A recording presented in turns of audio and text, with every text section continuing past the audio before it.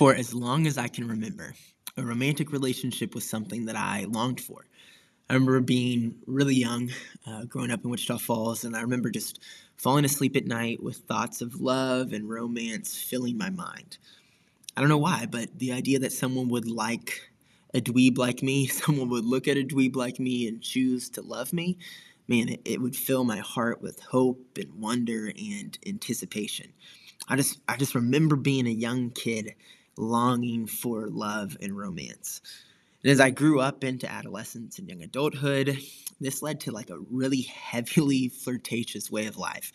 I wanted a relationship so bad that I started seeing women in my life as those who could meet this great desire of my life instead of treating them as sisters in Christ. So, man, I just remember in high school and college so many sins of speech and communication because I was wanting to do whatever it took to win someone over to loving me. But what would happen is as soon as a young woman would get close to me, I would, for whatever reason, freak out and bail on the relationship every single time. And then came Jamie. We dated for a year, we were engaged for a year, and then on June 23rd of 2018, we got married, and my lifelong dream came true.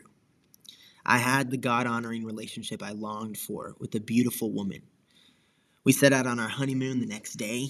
We were basically staying in the boiler room of a Carnival cruise ship.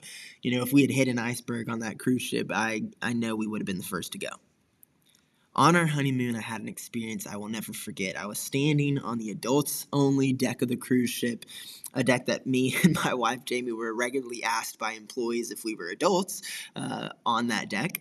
But I remember standing on that deck looking out at the open ocean. Jamie was sitting just a few feet behind me. She was reading a book. I just remember looking out over the water and thinking, is this it? My whole entire life, I wanted what I now had in that moment more than anything on earth, and yet I was empty. Even the most healthy, amazing, perfect relationship with a beautiful follower of Jesus couldn't satisfy my soul.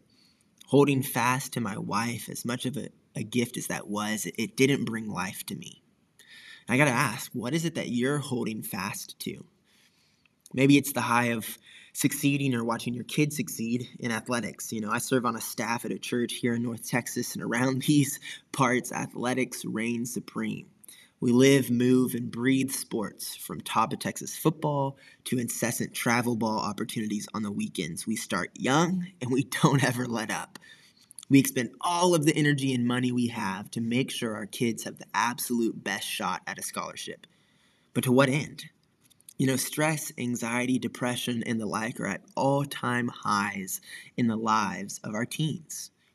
So holding fast to collegiate sport dreams doesn't appear to end in life. Maybe it's not sports for you. Maybe it's numbing the pain of a broken world. You have fractured relationships, fractured dreams, fractured hopes. And so you turn to the next season of Outer Banks, the 24/7 fear-mongering of cable news, or even my rabbit hole, the quirky fun of Duolingo. It's not so much that you are wanting to hold fast to something as your source of life. It's rather that you'd rather be hidden from the realities of life in a broken world. Maybe it's money for you, stuff, the American dream. You pursue the next vacation, next vehicle, next gadget, or next golden doodle, and it only leaves you empty. Here's the beauty, people. There is one who offers us fullness of life. Not only high-quality life, but long-lasting life. And it's not found in living vicariously through your kid, or the next Amazon Prime show, or the trip you're taking to Colorado. It's found in intimacy with God. I want you to listen to this. It says, I call heaven and earth to witness against you today that I have set before you life and death, blessing and curse. Therefore, choose life that you and your offspring may live, loving the Lord your God, obeying his voice, and holding fast to him. For he is your life and length of days, that you may dwell in the land that the Lord swore to your fathers, to Abraham, to Isaac, and to Jacob, to give them. That's Deuteronomy 30, verses 19 and 20. The book of Deuteronomy is tremendous. Most people get lost in the weeds of weird laws and ordinances, but if you can zoom out and see the story it is telling, you see a glorious invitation to life. Over the next 3 months, I'm going to be looking at this amazing book of the Bible with my students on Sunday mornings. But I'm really hoping to share some of my thoughts and things that I have learned from this great book here for you to listen to as well. So here's what this passage, nestled into the story of Deuteronomy, tells me. If you were listening to those verses, it tells us that life is found in God and nothing else. You know, my daughter Gracie, she's likely going to have similar temptations as I did, meaning the sins that I struggle with are more than likely going to be passed down to her. She's going to have a proclivity to pursue certain sins in her life because history is cyclical.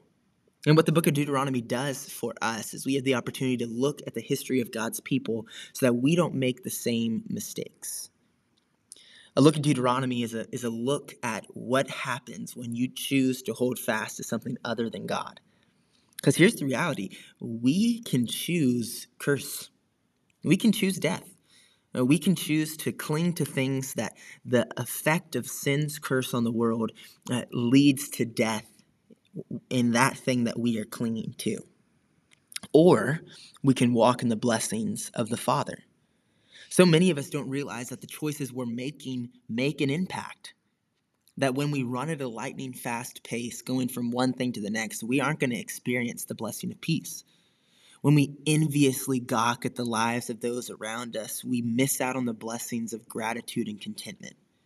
When we fret and freak and worry and get anxious as we fill our minds with the gunk of modern news on social media, we miss out on the blessing of abundant joy that's found in trusting in God's sovereign plan.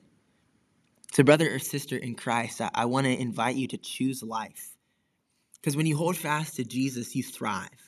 When you obey his voice, you thrive. When you pursue him above all else, you will come to see how he is already, in fact, dwelling in your midst. So many followers of Jesus or believers, because if they were following Jesus, they wouldn't be doing this, but so many believers cling to the things of this world, hoping to eke out just a little bit of life. The idea of intimacy with Jesus feels so foreign and weird that we try and do the American dream with some Jesus sprinkled in on the occasional Sunday and Wednesday. And I want you to know that if you're living that way, all you're doing is preventing yourself from experiencing real life. To choose Jesus over athletics, over academics, over entertainment, over prestige and popularity, over money and success, it's not to miss out on life. It's to find it.